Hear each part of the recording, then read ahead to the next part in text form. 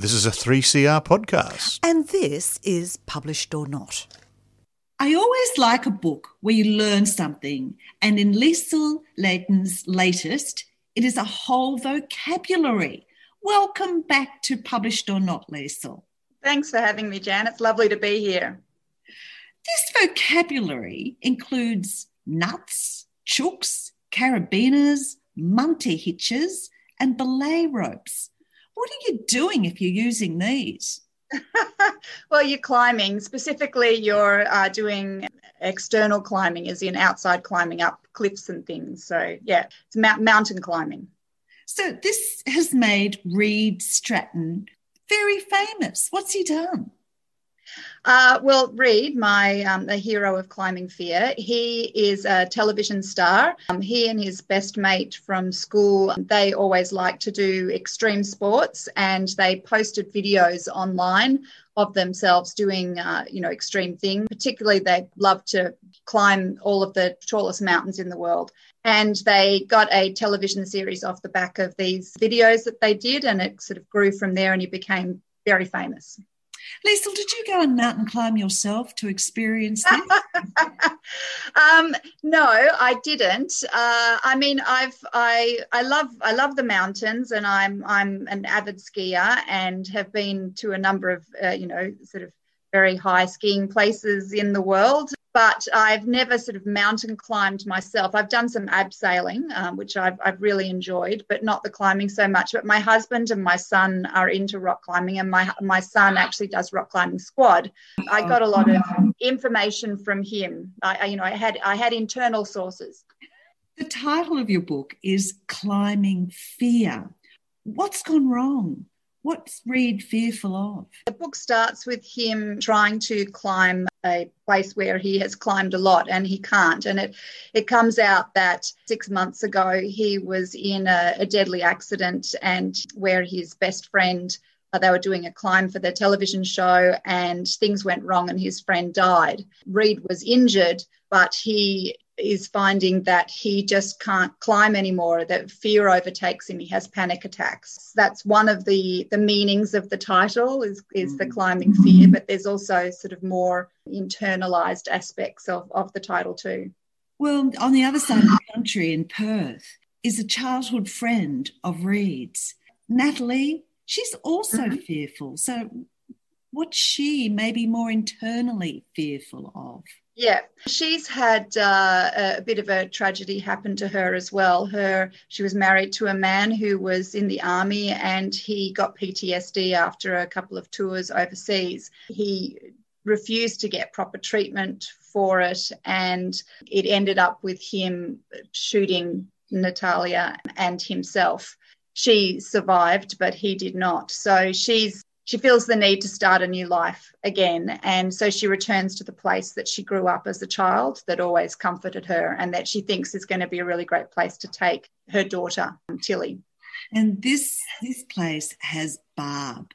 Barb is just, I think everybody should have a Barb in their life. Maybe you could Absolutely. tell us a bit more about Barb. Well, Barb was actually inspired a little bit by a few people that I've met in my life. One of them specifically, actually, who was an owner of a horse riding camp I used to go down to when I was a teenager, and there was a place called Sea Mist Palomino Stud. I actually mention it in the acknowledgements. It was owned by the Reid family, and Barb was the matriarch of that family. And yeah, she was just a very special person, very warm and loving, but very, strict to all the kids that went there. My Barbie is much more gregarious than the Reid matriarch was. But yeah, she's so she very much inspired that character. But it's also little bits and pieces of other people who have been in my life as well that I just wanted to give a nod to the kind of people who are the backbone of certain families, whether those families are born or made. Well, Barb was very instrumental in both their childhoods, because both of their childhoods, this is Reid and Natalie, both had complications. So Barb was kind of the linchpin there. And she gets them both back to where they spent many happy years growing up. And as you say, that was on this horse farm, this Palomino stud. Yeah. And I just think, just as well researched you as you are on rock climbing, you do seem at home in the saddle, describing bush rides and horse care, as you do say. Yeah. Yeah. Well, I did spend nearly, at least one holiday, if not two a year, when I was in my teens. And I started learning to ride when I was about 9. And I've also been on a number of bush riding camps. So where when I think I was 12, I went on a 5-day trek with my Uncle Richard across from Omeo across the high plains, camping out and staying in shearers' sheds and dealing with massive spiders and we were riding stock horses, and it was a fabulous experience. And I did that again with my sister and Uncle Richard a number of years ago, and got a great fondness for that sort of thing and the people who run those kinds of rides. Well, even in your descriptions, and this is a quote from Liesel's book, Climbing Fear, it's about feeding a horse. The foal whiffled into her hand with its soft lips. So you really have to know how to do that, and it's a beautiful phrase to describe that whole feel, whiffled. Yeah. Well, I really wanted to bring that sense of being on the farm so that you could almost smell it and feel it. Yeah, there's quite a lot of comments about the smell with all these horses. So Reid has that, been on television, famous celebrity, ooh-ah value and a good knowledge, but Nat's skills. How did Barb say her skills would be used at the farm? Nat's skills, actually, she went to uni and she did marketing and publicity. When her husband came back and he was very, not doing well, she ended up having to give up her job. So Barb has offered her a position at Coldcliff Stud as their marketing and publicity person because they're wanting to grow certain aspects of it, and she and her son who run it with her, they just don't know how to do it. Barb calls things by the wrong names. Yeah, I love Barb's she knows so little about IT that she calls it Instabook, Facegram and chirping stuff. Yeah, that's right. Well, look, since they grew up at Coldcliff Palomino Stud in Walhalla, there'd only been a week when Nat had returned as a young married woman of 22 to aid her dying mother. Now, this week was 10 years ago, and Reid was 18. She was the older woman, but it's etched in both of their memories. Well, she actually wasn't married at that time. She wanted to come back to look after her dying mother, but her boyfriend wouldn't come with her, and so they broke up. So she actually wasn't in a relationship at that time. But Reid had always been in love with her growing up, and she'd ignored it, thinking of him more as a little brother. But when she came back, he was quite a mature and strapping and attractive 18-year-old, and he managed to just change her mind. She's always looked back at that as a moment of weakness, that she'd allowed her upset for what was happening to her mother and her mother dying, that she allowed that relationship to happen. And they had an affair for a week, and then she realised she was doing the wrong thing and she really wanted to get back to her boyfriend. And so she just up and left, and it broke a part of Reid when she did it. So 10 years later, the sexual tension is electric. As Barb says, if you two keep sidling around each other and not doing anything about it, I might just have to step in. You're going to set the stallions off with all that sexual tension in the air. Now, look, in a crime novel, the writers have to sort of plot clues along the way. So do you have to plot the sexual tension in a book like this? Yeah, like, when you're writing romance, particularly when you're writing it, what I term as romance plus, so romance with something else like a, suspense element, so romantic suspense book, there's two major plot threads that you need to take care of, and you need to make certain that you build. So you do have to think very carefully about how you're building that suspense plot, but also how you're building the romantic tension between the hero and the heroine, or your main protagonists.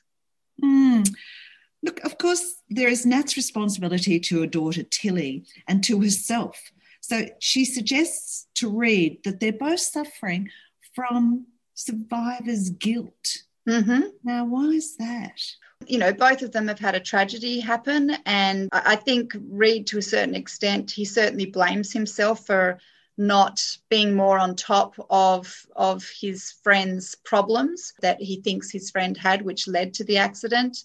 And Natalia certainly thinks that she should have done more, should have been better able to force her husband to take his medication and to, you know, do the therapy he needed to get better. And so she blames herself too for what happened. So to a certain extent, they feel like they perhaps should have been the ones that didn't survive the tragedy because they blame themselves for their part in it. And I thought it was interesting that, you know, they're both wise enough to seek out psychologists for their problems. And Reed's psychologist tells him that he has a superhero complex. He wants to save everything. But there's a series of mishaps that cause problems. Now, Lisa Leighton, your knowledge of horses, what would cause a very dependable horse to buck and shy and throw their riders? Oh, well, many things, particularly when you're riding through the bush, you know, snakes and things like that. But things, strange smells, things that are out of place that shouldn't be there, certainly will set a horse off. Dead animals will set them off as well. Mm. And now comes the action from a number of areas. We know Tilly's grandparents will do anything to prove that Nat is a bad mother and get custody. But Reed is also being confronted by an old friend, Tucker Wells. And it's here I'd like Liesl to read from her book, Climbing Fear, from page 333. Okay. Tucker, Reed asked, coming to a stop at the sight of the other man. Nat gasped because she recognised the new arrival. It was Tucker Wells. He'd had a competing show to Reed and Luke's, although as far as she could remember, the laughing larrikin surfer, as the media had dubbed him, had been friends with Reed and Luke, taking on a kind of mentor role. That was until there was some kind of drug scandal and he'd been arrested in Africa or somewhere like that. The years hadn't been kind. The golden-haired, classically handsome man with the athletic physique and laughing eyes was gone. The man who stood before them was gaunt, his once handsome features hardened, an ugly edge of violence to them that had nothing to do with the thick red scar on the right-hand side of his face, running from his hairline, across his milky eye and down his cheek. He held the look that Nat had become all too familiar with over the years after Andrew joined the army, a look that said he'd seen too much and done too many things that had marked his soul with darkness.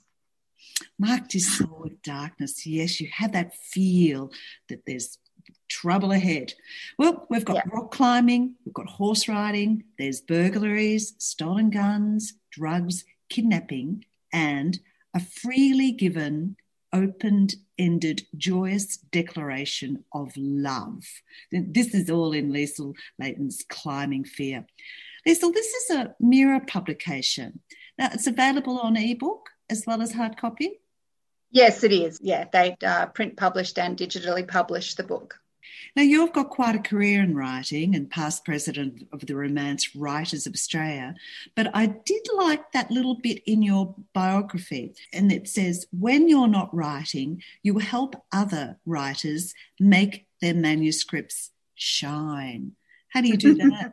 Well, I have Liesl Leighton Author Services, so I do manuscript assessment and author mentoring. So I have clients who have either completed manuscripts and need somebody to assess, do a structural edit of the manuscript, and I also have clients who are a little bit earlier in their writing journey and just need help with, the how to write a novel, basically, the important elements of character and conflict and, structure and narrative drive and all that sort of stuff. So, and just some good basic writing techniques as well. So I mentor them through that process by reading and commenting on bits of what they're writing and workshopping with them to help them further their ability to continue writing the novel and end up with a product that they can submit to agents or editors or self-publish themselves. Well, I think they should take sound advice from you because you've done a very good book here. And the book is Thank you. Climbing Fear, A Homecoming, A Rekindled Passion and Unseen Danger. Thank you very much, Liesl. It was my pleasure. Thanks for having me today, Jan. And now it's David's turn. The old adage is that truth is stranger than fiction. But in reading Ian Ryan's The Spiral, truth and fiction are inextricably interwoven. So, Ian, welcome back to 3CR. Thank you, David. It's lovely to be back.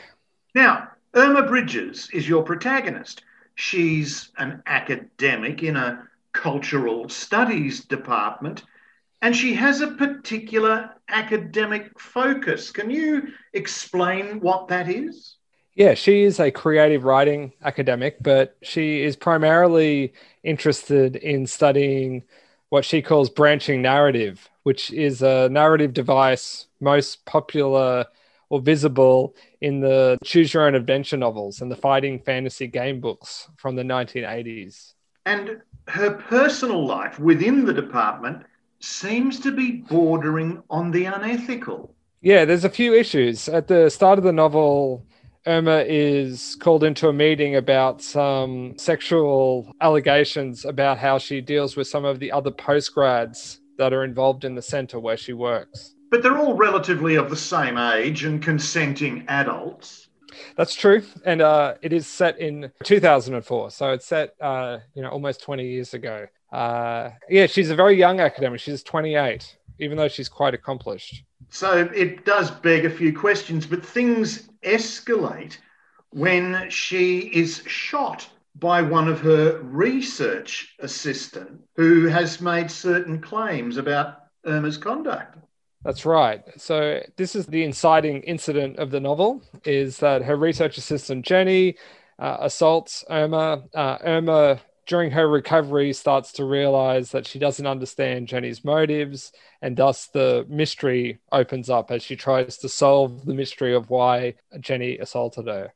Now, this is where it gets rather interesting because Irma uses her skills in qualitative research to plot out what Jenny was doing, where she had been, but it almost seems like it's obsessive behaviour. Yes, there's definitely some aspects to Irma's character that that she's struggling. She's been traumatized by the assault, and she's going through like a rather difficult moment in her life. I mean, I think a lot of people find their late 20s to be a sort of a challenging moment. And added to that, there is the hint of a much darker backstory that may be sort of flowing into how Irma conducts herself in everyday life. She's also looking for a dictaphone, an interview that Jenny would have conducted, but this is almost like a manic obsession, or it becomes so. Yeah, she's a very details-oriented character, as many academics and researchers tend to be. And yeah, she becomes quite fixated on the work that Jenny was doing for her and the idea that she may be able to continue the work without Jenny. I mean, she is essentially missing parts of the work that she hired Jenny to conduct. And yeah, she becomes fixated on this idea that if she just finds Jenny's dictaphone that has these untranscribed interviews on it, that she'll be able to put her career back together. Now, this is where it starts to get intriguing because the pursuit is inextricably interwoven with the choose your own adventure stories that she's actually researching. She's on a quest to find the dictaphone. Characters in the choose your own adventures are also on a quest, and they're almost interchangeable. Yeah, they will exist inside Irma's interior. Like as she sleeps in the novel, she dreams of this character called Sero, who is presented to the reader in the parlay of the choose your own adventure and fighting fantasy novels. So at the beginning of the novel, there's a little bit, it's a little bit disjointed in terms of the two narratives. And apart from the fact that one of the narratives is nested inside one of the characters, it can be a little bit sort of confusing at the start, but then as the novel sort of progresses, the two narratives become much more clearly entwined, I hope. You've got clues there. There's a barbarian that sort of is mentioned in one, and the word appears in Irma's story. And so you see this link occurring. But more than that, the narrative that you have in A Choose Your Own Adventure is full of shadowy figures, extreme violence, the search for answers, and this is duplicated in Irma's life. That's right. I mean, that's very sort of complimentary. Thank you, David. This is sort of what I was getting at. She's trying to like dig herself out of a big hole, and she has to make choices. She has to sort of, choose forks in the road, and all of these sort of narratives that we have about how to kind of escape from a problem. And at the same time, there's sort of an almost literal articulation of this type of thinking or drama in her interior through this fantasy of the Choose Your Own Adventure novel that she's experiencing as she sleeps. You've also got some lovely quotes. That incident is a portal.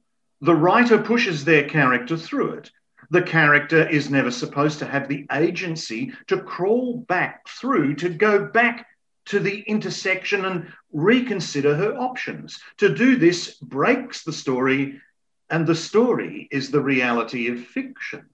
So can Irma go back and find things? Can she go back and alter choices she has made? Because as we find out more of Irma's story, as you say, a shady past, there's things she's trying to work out that has happened in her past. Yeah, I mean, it's quite a standard maneuver within noir and hard-boiled fiction for the central protagonist to have this backstory that is pushing them through the story, and that it gets exposed as the novel sort of progresses. But yeah, as I wrote it, I became increasingly obsessed with the idea that she would almost sort of literally go back through that portal somehow, that she would the whole novel as it becomes about this sort of branching set of choices and paths not taken and things like this. I got really interested in the idea that the novel in itself was like a way for her to make that journey back to like look at some of the broader arc of her life. Yeah, that's the general gist of it. General gist. But another lovely line, we all narrate ourselves. But as you say, there's a backstory, and we find out more about choices Irma has made in the past. But then there's also another plot device, because we're on the Queensland University campus and girls start disappearing from the campus.